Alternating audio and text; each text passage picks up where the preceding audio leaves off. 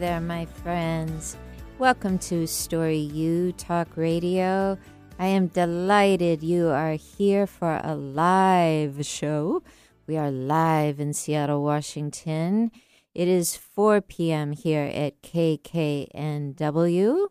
We will be offering this show as a podcast, and that will be on all your favorite platforms. But did you know we also have an encore show every week?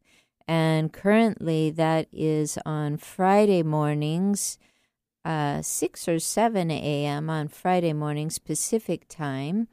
And that's just going to help you get your commute going. You can also listen to us anywhere in the world by downloading the KKNW app. So what is it I'm doing here at KKNW? Well, we're talking all about stories here. This is Story U Talk Radio. And I really focus on the stories you live by, really getting in touch with your health and your mind and your wealth and your love and your career and anything else that really feels important to you. And I will tell you this, many of the clients I work with are writers.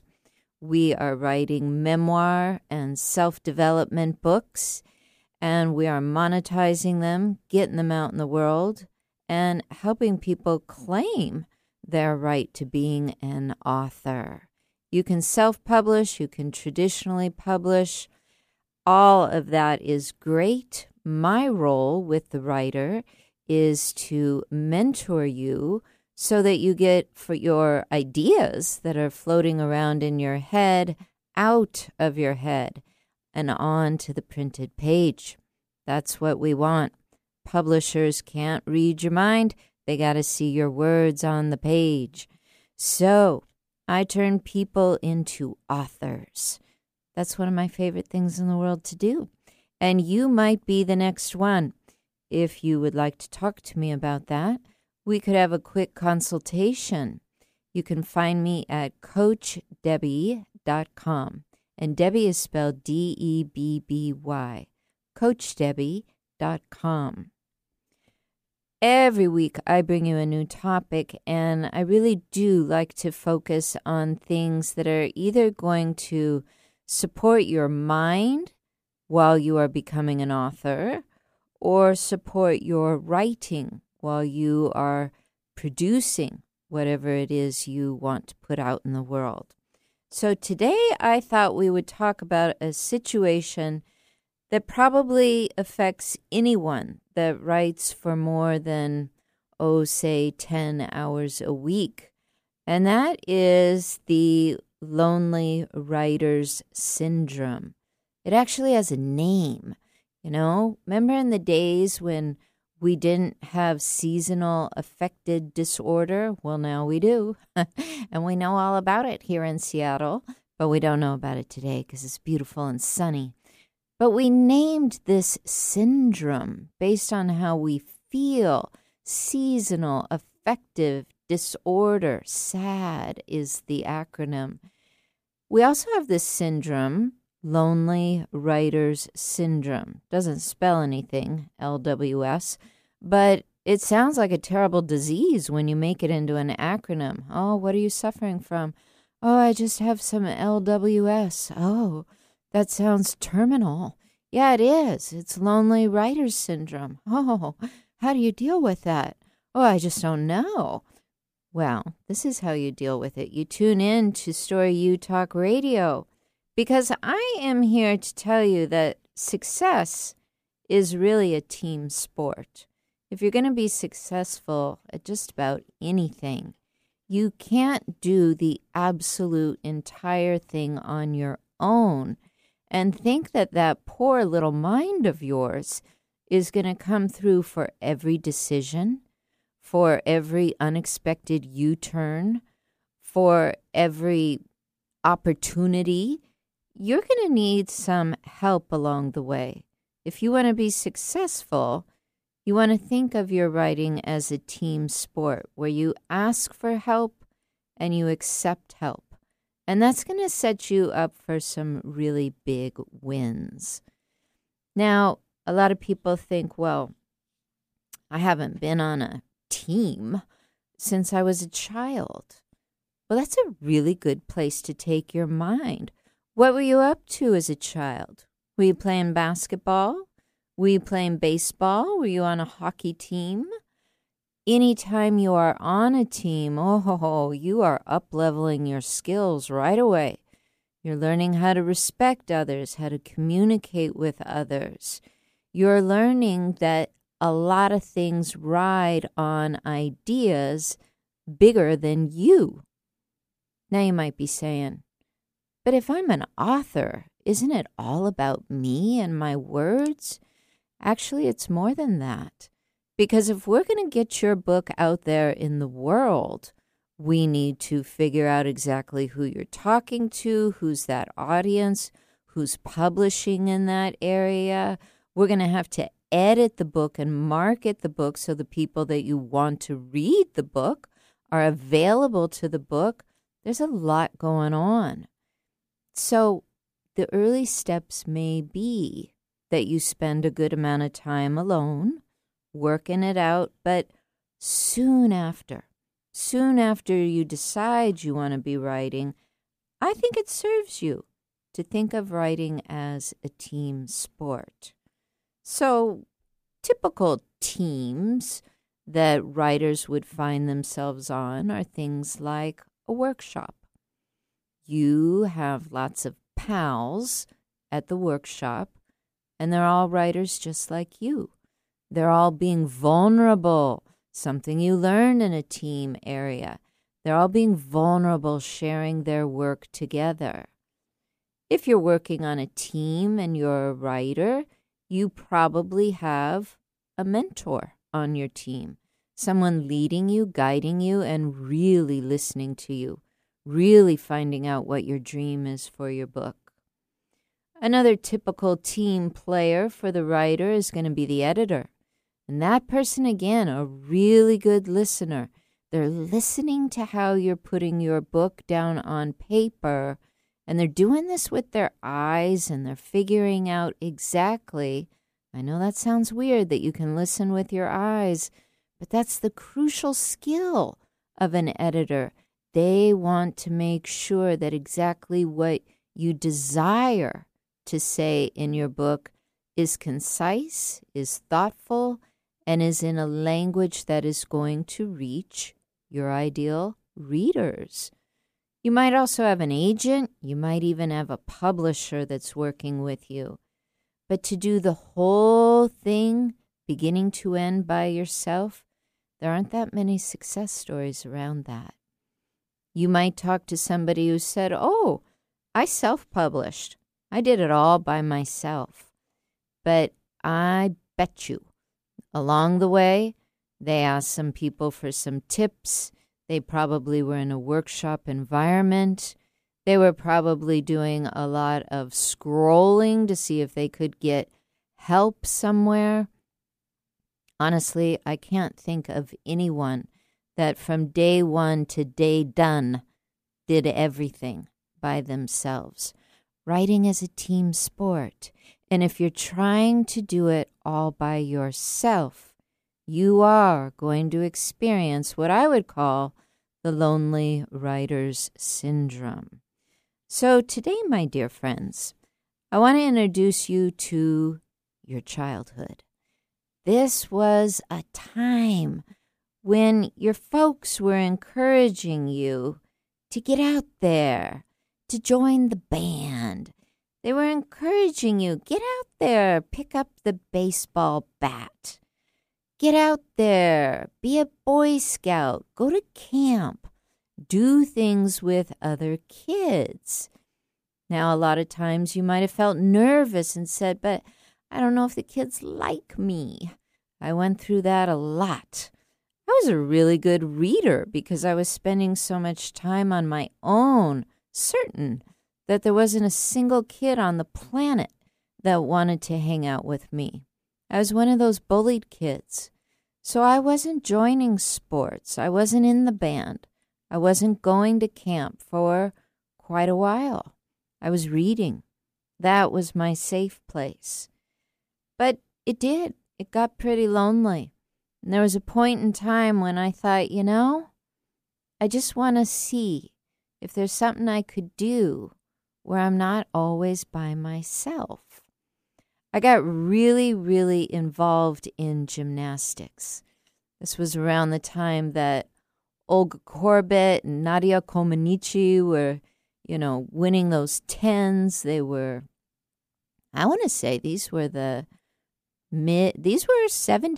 mid-70s.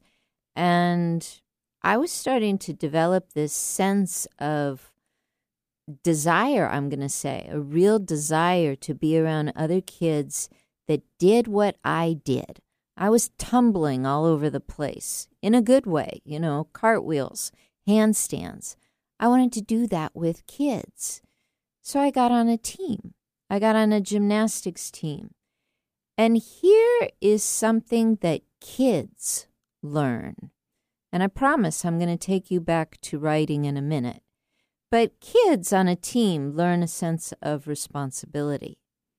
Kids learn that they can't be selfish all the time, that those tendencies are going to wreak havoc with the team, and that raises their ability to be respectful and to have good sportsmanship. Kids are probably in some way learning communication skills. They might not really be cognizant of it, but they're definitely learning how to cooperate with others and share. They're learning how to even handle things like setbacks. If you're on a team and you're competitive, every now and then you're going to lose, right? You got to have a way to handle those setbacks. You got to have ways to problem solve together, to find your rhythm together, to get beyond yourself, to listen to others. All of this happens as a little kid on teams. You're playing sports.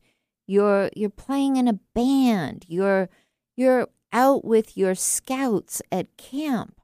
And all these skills are taking place. You're not really thinking about it. You're thinking about making candles in the dirt. You're thinking about hitting that next home run. Or maybe even picking up the trumpet and blowing out a solo in the middle of a song. But you are part of a team. I really feel that it starts by being a kid. And if you know that way back there when you were a kid, things went pretty good by being on a team. You learned things that were essential to you.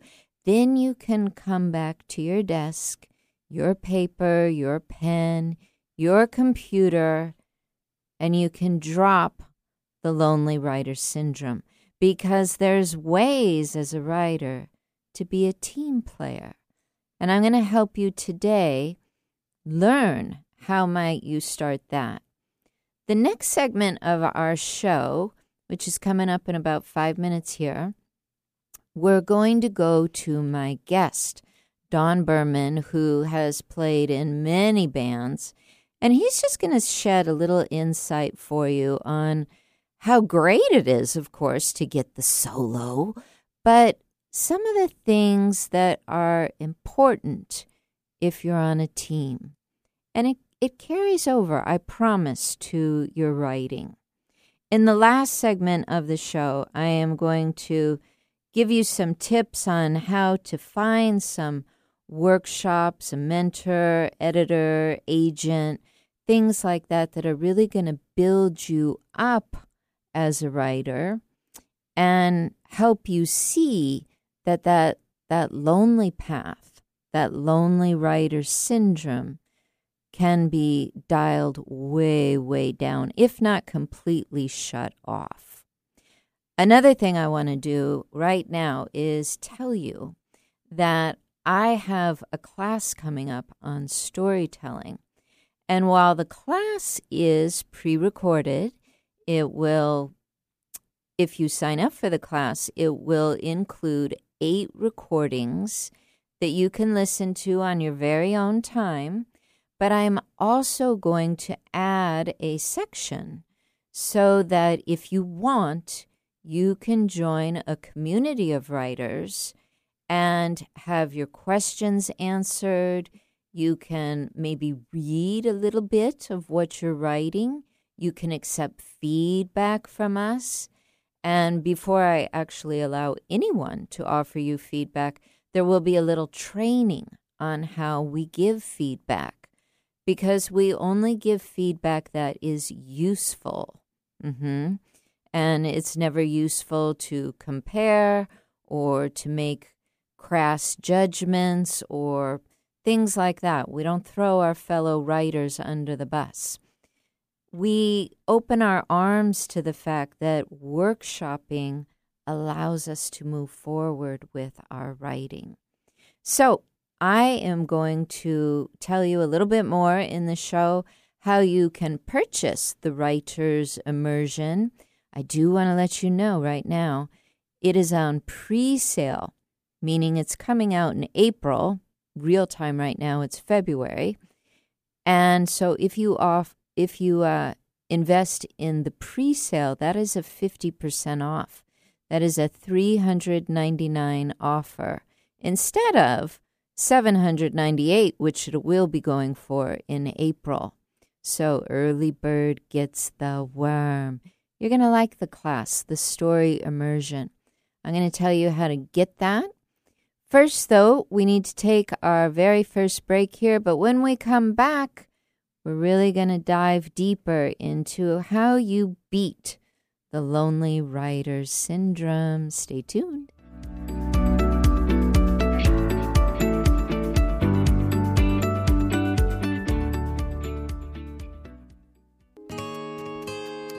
Did you know your writing coach, Coach Debbie, is also a master-level life coach trained by Hay House author Alan Cohen? She's offering free 30-minute consultations to anyone, not just writers, who are wanting to discuss a big, stretchy life goal, which might include, how can I work on my bucket list?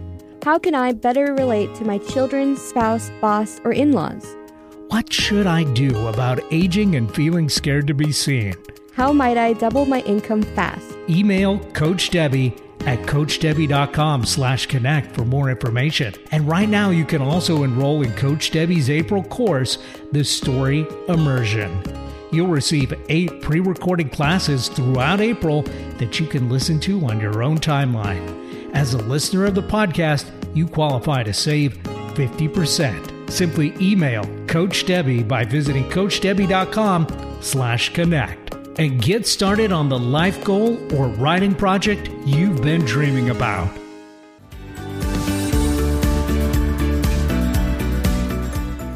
Welcome back to Story U Talk Radio. I am your writer coach, Coach Debbie, and I am excited. I was going to say elated and excited at the same time. I am excited and elated that you are here today. We are talking about overcoming lonely writer's syndrome. Robin wrote in to me this week and said, I'm back to my writing and I'm feeling really lonely. I'm remembering why I left it in the first place.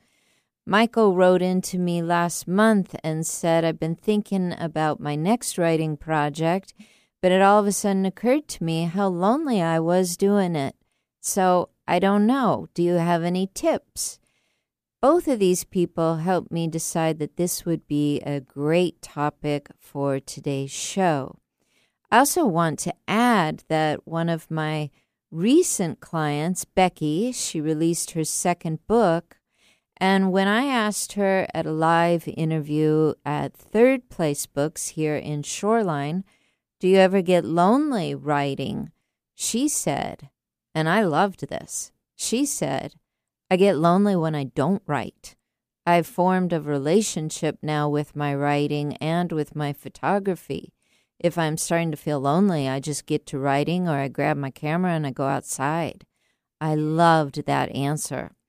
I also asked Diana, who is living in France, and she's creating a French blog around her cooking. I asked her, do you ever get lonely as a writer? And she said, I don't like to tolerate loneliness. And when I sit down to write, I think of all the people that are going to love eating the food that I've created. So no, I think of them and I'm not lonely. These are just tiny little ways that you can jump into your creativity and move from loneliness into that thing you are creating, which is often a book or a blog or a speech. We don't want you feeling lonely, but there's many other ways to be creative. Today, I want to introduce you to Don Berman. You've probably heard him with me in previous shows. We have a great time together. Don is a professional musician. He is a drummer, and he has played in bands for decades and knows so much about the fact that success really is a team sport. Of course, it's great to get some time to play a solo, but if you want to be successful, it is important to know how to engage with a team. So let's bring Don on the show and just ask him a couple of questions here. Welcome, my friend. How are you doing today? Hey, Coach Debbie, great to be here with you. Thank you very much. You are welcome. So I have a couple of questions here for you. I was wondering, when you started playing in a band, was there anything that you really were surprised? Maybe even you experience it now, but you were surprised what fun it was to be just rhythmic with other guys in a band. And can you tell us a little bit about that? Because I think a lot of people believe, no, it's lonely now. It's always going to be lonely. And then you get together with others and there's these great surprises. Can you shed a little light on that for us? Yeah, there is sort of an internal and external part to it. I was thinking about this when we were going to talk, and I went all the way back to 6th grade because that's when I was finally able to start drum lessons. So a drum lesson, I did have a teacher, and he would show me stuff, and he'd have me practice it, reading music and playing rhythms and playing stuff, which I did on my own. But the reason I was doing it was because I knew I was going to get to be in the junior high band, concert band. And I remember I had been taking lessons, and I remember the first day I went to concert band practice, and we had to walk from our building a half a block away to the band room in the elementary school, because that's where the junior high band met. And this room was full of musicians. You know, concert band's got maybe 50 kids or more in it. And I was standing there in the back with some of my fellow drummers who were already in this thing, and we had music in front of us. And the band started playing, and we had to count a certain number of bars of rest till our entrance. And then our entrance came, and me and this kid next to me, he started playing because we were learning how to read. And we started playing these little drum parts, but it went with the whole band. And the first time I played with other people, I was playing with like 60 people at a time in this band room. And it was a real rush. I'll bet it was. I'll bet. And you said you were in the 6th grade? Yeah, I remember the piece was some kind of a Mozart thing, and the band was going da da da da da da da da da da, and we were going ba ba ba ba ba ba ba ba. It was so exciting. It was really cool. I never forgot that what we played all this time. You know, I experienced that when I was in choir. You know, we had sopranos and altos and first sopranos and the guys, the tenors, the baritones, etc. And you just had your own little part. And then all of a sudden, boom, all these other parts would jump in. And it was amazing to me how fun it was. You know, I just had to learn my part and hold my own part. But when it all came together, it was this big celebration almost. And I would say I learned a thing or two about sportsmanship. Do you find that that was something you learned along the way being in band?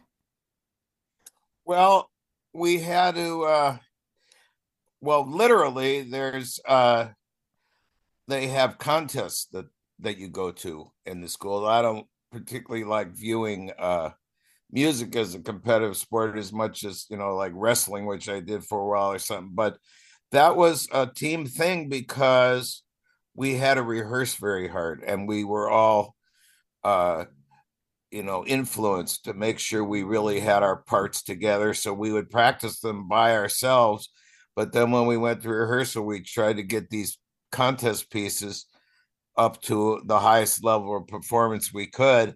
And then we had to get on these buses and drive to a school in another town, and there was bands going there on their buses, and then we had to go into the contest room in this auditorium, and the judges were out there and we were playing. And so we really all wanted to do our best, not just so that we looked good, but we knew that the band was depending on us if we were going to get a good score, in that contest. So even playing in the band was a literal team thing when it came to that. Yeah, yeah, that's what I was thinking about. And just the respect you probably developed for all the other people. I would imagine that would be different if you had an instrument where you were always the solo or like the singer-songwriter that always played acoustic alone. If you're in a band, I'm guessing you're developing a certain respect for each other. Yeah, that's true. That is a whole other part of the business. People who just play unaccompanied, they're solo performers. I mean, there's not a lot of that for drum set, but I studied percussion in college, where you're playing, melodic instruments like the marimba and stuff like that. So you could be performing by yourself. But I liked being part of the team, and the band director was very appreciative of all our sections. And if you're doing a good job, he'd compliment your section in front of the band. So we appreciated the skills that kids in the other sections had, and we respected each other, and there was a team feeling because we were all doing something together. It was it felt like belonging. Yeah.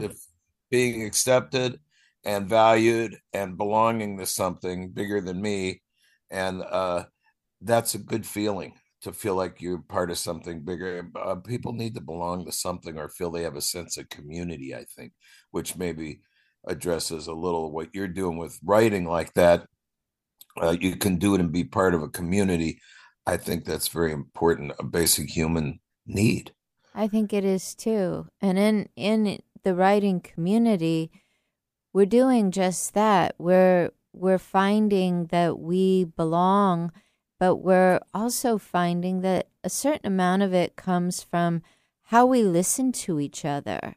And I would imagine being in a band, you're just so attuned to listening at the other people in the band so that you're holding your own part just right. Is that so?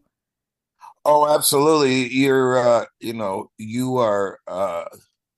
accompanying. And so when you're accompanying, you're supporting. So you're listening to what they do more than even what you're doing, because you want your notes to blend with them. I call that ensemble technique. You want to be locked in with them. You want to be supporting them. You want what you're doing to make them comfortable so that they play better. Yes. This translates directly when a person is in a writer's community and they've been trained on how to give feedback. They're learning to listen to the other person reading and notice that it is the other person's interpretation that they are now giving feedback to. And it's not how they would have written the book. It's listening to how that person interpreted. And so when you do that, so like you have Billy and Sandy, and Sandy is reading her story, and Billy, by being in the group, learns not to say, well, Sandy, this is how I would write it. Instead, he says, Sandy, I really heard how you wrote this story. And then he jumps in and offers feedback from that stance. So I'm guessing in a band, you learn a lot of this too. You learn to appreciate how the other musicians are interpreting a piece of music and how you will work with it as well. Exactly. Especially when you're in an ensemble, the bigger the ensemble, the better. Like if you're in a jazz band and you have to do something that's supporting what the five trumpet players are doing at that certain point of the piece, sometimes the director will say, okay, drums and trumpets. And he'll say to the drummer, he said, listen to what those guys are doing at that note there. That's what you're supposed to be connecting with. Because sometimes you have people in the different sections, they're just reading what's on the paper on their stand and they're just playing those notes right. They don't even know how it fits in with the bigger picture of the piece that's being played. And so they're really not part of the ensemble. So sometimes it's good. Almost this famous drummer in a big band in New York, Mel Lewis, used to say the secret to his ensemble technique and supporting his band so well that when he played, he didn't listen to himself. He was busy listening to the band, to what he was supposed to be supporting. He paid more attention to them than himself even. That makes a lot of sense. I can understand that. And so maybe the student in your class listening to you read your stuff from writing this week, he's paying more attention to what you're writing than what he would have written or than what he wrote this week, because he's focusing on what you're doing. Right. As he should. That's where the value is. Yes, as he should. Exactly. Because when you're in a group, you're not there to tell someone, well, if I was playing that, I'd play it this way. You're in the group to hear how it's being played, and you work with it, not against it, but with it. I think there's a lot of corollary there.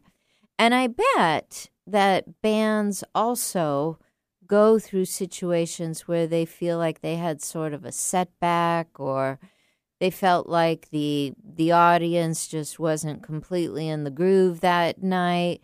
And I'm guessing, and I want to ask you, do you think it'd be easier to deal with that if you're in a band than if you were playing a solo act? What, if the audience isn't quite where you wish they were tonight, or? Yeah, something felt like a setback, like the room just didn't have the right vibe, or, something like that. Do you think it's easier to deal with something like that if you're in a group, a band, as opposed to? Oh, I'm sure it is. I mean, if you, I had to play a senior recital at the end of my senior year at one of the colleges I was at studying performance, and that's spooky because you got all your peers out there in the audience, a bunch of people watching you, and it's just you. So you're not, you have not, there's nothing to hide behind. So if you make a boo-boo, you got to own it that you made the boo-boo. That's a different kind of pressure than if I was, I used to play music theater shows and I was the drummer in the band for the production. And, Friday night it was like dress rehearsal, even though it was supposed to be opening night. It was like, okay. But then Saturday night, man, we were ready and the show was happening and people were laughing at all the right parts and clapping loud at all the strong parts. And you're the same people, but the audiences do change. Or then you play the hot Saturday night show, you come in the next day for the Sunday matinee, and it's just lower energy than the Saturday night show. And so you have to give it all you've got, but there are things out of your control where you go, well, every audience is different too. So sometimes you just go, man, that line they howled at last night, tonight, it was like crickets. It's like, didn't they know that was funny? Because you can't control that part of it, but it does change from performance to performance. And if you're part of the troupe, you go, well, the team was working together. So you don't get all the glory, but you don't get all the blame either. So I can speak more to that than solo stuff because I Exactly. have, I've done more ensemble playing, and I'm not even that wild about drum solos. I like playing. The band is always a bigger thing than the solos. Uh, I think I Hmm. wanted to throw this in the Rolling Stones used to fight with each other all the time. Mick and Keith had huge feuds, and Charlie wanted to kill Mick at one point. He was mad at him, but whenever they, even no matter what was happening with them individually, when they went on the stage and it was showtime, they when they became the Rolling Stones, it was this whole other much huger thing than any one of them. The whole was much, much, much greater than the sum of the parts. Right, right. I remember when you first told me that story because I was thinking about the fact that the lonely walk all by yourself, that syndrome of just feeling like you're always on your own, but then you end up with a group and they're fighting all the time, that makes you want to go back to being alone. But I've heard again and again and again from people that regardless of what went on with the group, that you came away with so many more skills than you would have if you always depended on going through something completely by yourself. So, Oh yeah, the yeah. the group dynamic and the power of the group is always, it's just greater than the sum of the parts. So if you're part of something bigger than yourself, that's much more than you could do alone. There's organizations in the world where we can do together what we cannot do alone, Yeah. and I think that applies to a lot of arts as well as meetings for people in recovery or whatever. I do I've too. heard, I do you know. too. Great point. Finally, my last question for you. What Yes. what do you think makes an excellent team member? I mean, we've talked about respect, we've talked about problem solving, we've talked about, you know, um, collaborating. Is there anything in there or something else that comes to mind that you think makes an excellent team member? Well, I know, like you said, whatever they're expecting you to do, your part in the process, you want to look at all the problems of that. You want to nail them out so you're on top of that and in control of that. But a more important part, I know this happens on sports teams or something. You know, you have to be there for your teammates, and if they have a bad night or a bad day, you've got to be there and tell them you still got them, and you're still with them, and you still support them, and you still believe in them, and that you have to. Being a good teammate means you're there to lift up the other members Yeah. when they have anything that might happen. If you and I are on a football game and you've made 10 field goals straight and there's 10 seconds left in the game, and you got to make this one to win the game. And it's the first one you miss all year and we lose because you missed.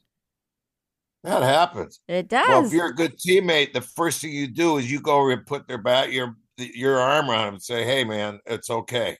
You Yeah. know, we all have we know you're great. We're with you. We love having you here, and it's going to be cool.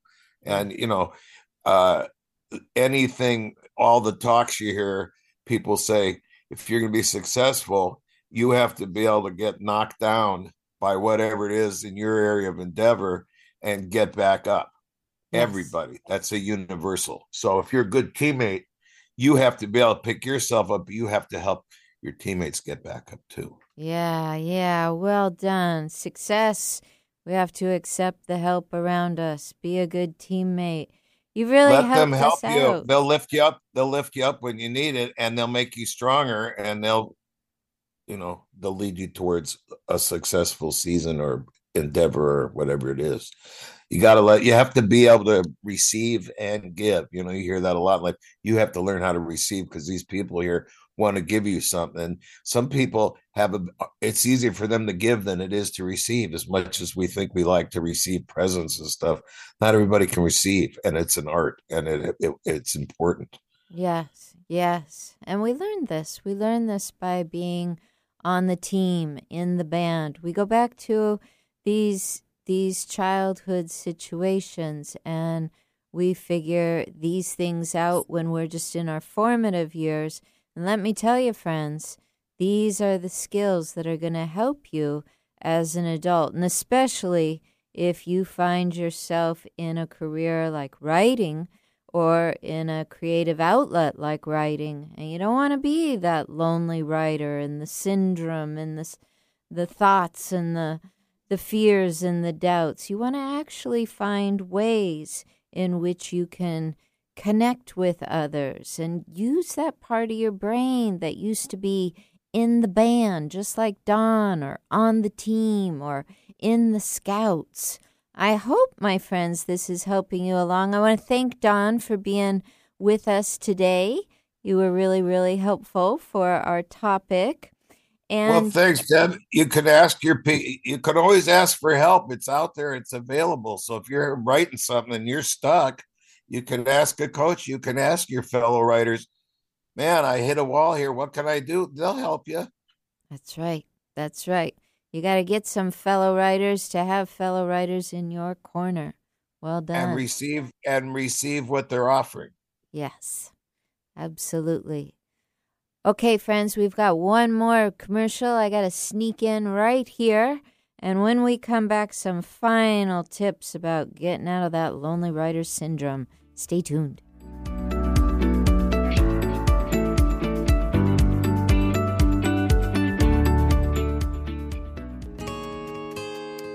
Did you know your writing coach, Coach Debbie, is also a master-level life coach trained by Hay House author Alan Cohen? She's offering free 30-minute consultations to anyone, not just writers, who are wanting to discuss a big, stretchy life goal, which might include, how can I work on my bucket list? How can I better relate to my children, spouse, boss, or in-laws? What should I do about aging and feeling scared to be seen? How might I double my income fast? Email Coach Debbie at CoachDebbie.com/connect for more information. And right now you can also enroll in Coach Debbie's April course, The Story Immersion.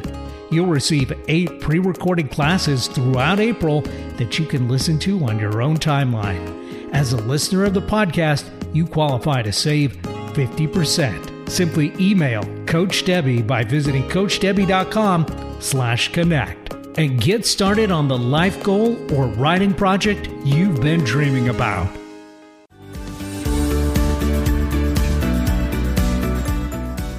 Welcome back to Story U Talk Radio. We're having a lot of fun here today. We're talking about overcoming something that a lot of people don't even want to admit they're going through. They're going through this thing called the lonely writer's syndrome.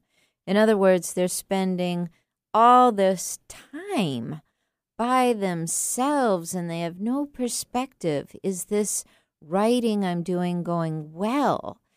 They're thinking almost, too, a lot of people, that they get a certain badge of honor if they spend their whole week alone just grinding it out, and you really don't. You don't win anything for that, although you might win a little loneliness.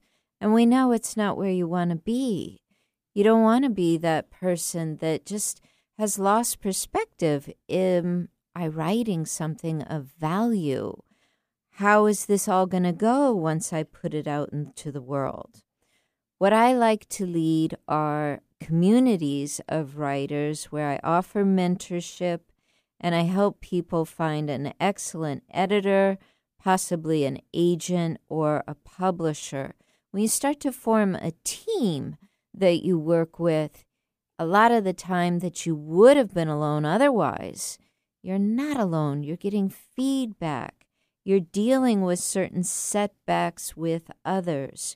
You're learning how to problem solve, how to collaborate. You're developing a lot of respect for the people in the community.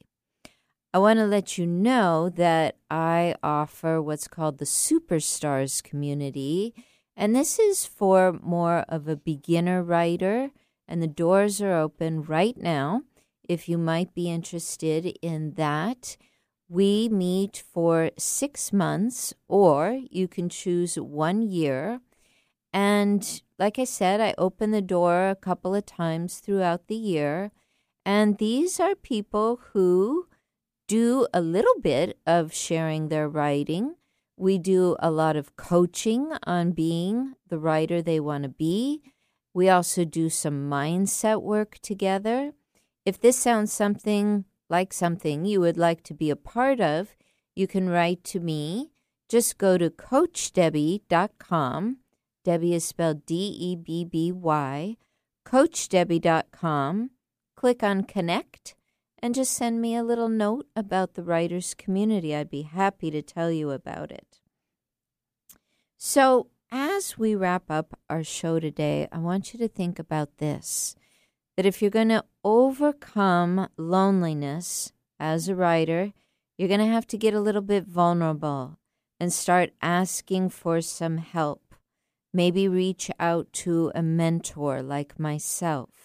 Maybe reach out to a community where you will quickly build bonds with nice new people that want to know what you're reading and writing, and they want to be there to help you. I want you to also think about the fact that you want to bring some of your most excellent skills to a community. So what might some of those be?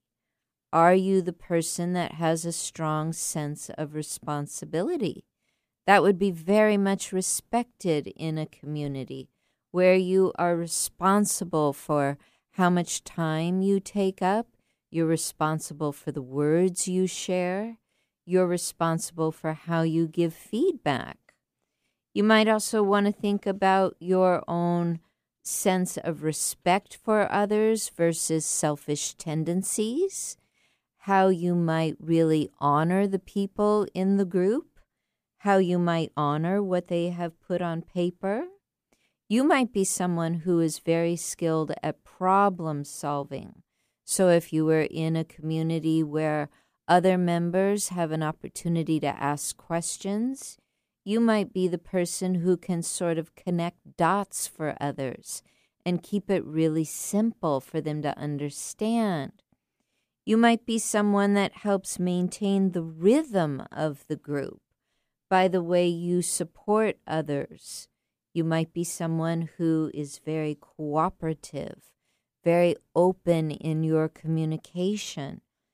Any of these skills, even if you brought one of these skills and you practiced it again and again, a writer's community would really appreciate and respect that. It doesn't matter, my friends, if you are working on a blog, if you are working on a full-length book, if you're putting together a speech, if you are trying to go at it from the very beginning to the very end product, and everything you do is alone, you just might become very lonely as a writer. In fact, when I was speaking with my sweetheart recently about does he have a second book in him and might he want to get ready, he commented that he thinks of writing as something that's quite lonely and that he doesn't like that aspect of it at all, to the degree that, no, he doesn't think he is ready for a second book. I thought that was really interesting. And I said to him, do you think that's really common? The idea that writers live like a lonely life while they're doing their book. And he said to me, yeah, you have to give up all this time to do it. Well, my friends, that's just one perspective. And it's not wrong. It's just that I don't know that it serves most of us to toss your whole life by the wayside so you can have 50 hours a week to write.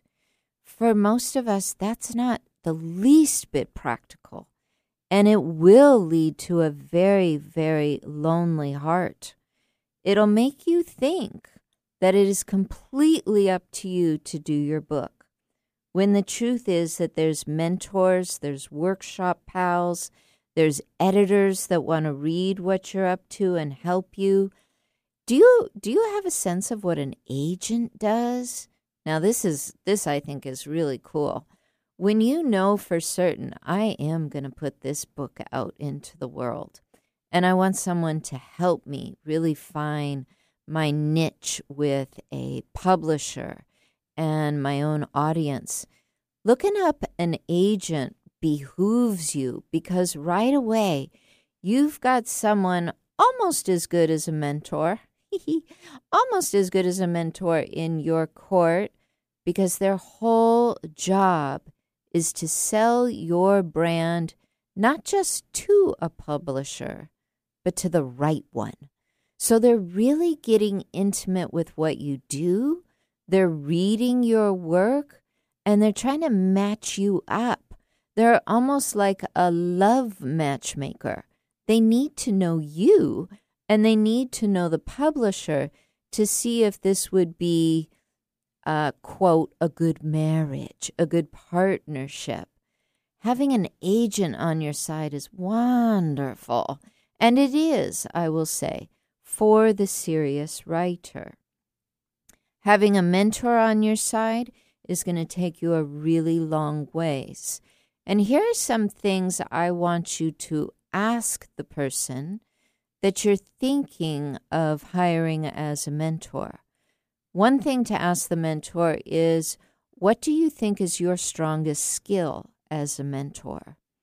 I would tell you, if you asked me, one of my strongest skills is I not only listen to what you share with me about your book ideas, but that helps me really see the book inside of you.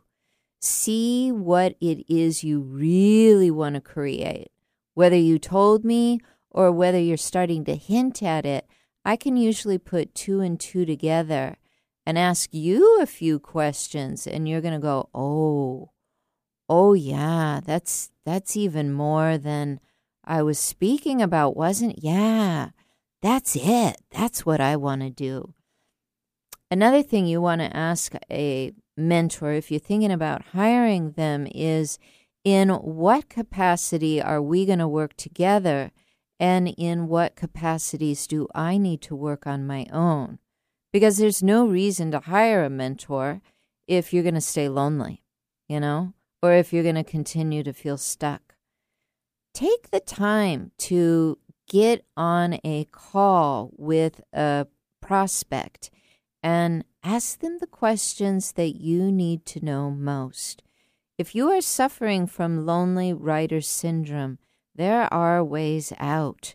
There are communities, there's coaches, there's agents, there's editors, and eventually, in your future, there will be a publisher for you. But my friends, if the whole thing you experience ends up being lonely, it's going to affect your voice. It's going to affect the amount of time it takes you to do this. And honestly, it's just going to affect your overall vibe and your drive for the writing project. So I want to encourage you today, working alone is not a bad idea. But once you start to feel lonely, that's when you really got to wake up and realize this was never meant to be a completely solo project. Writing was meant in many ways to be a collaboration. And my friends, if I can help you on that journey, I'd be most happy to. You can reach me at CoachDebbie.com. That's DEBBY, CoachDebbie.com. I bring you a new topic every Thursday. Until next week, my friends, when we meet again, namaste.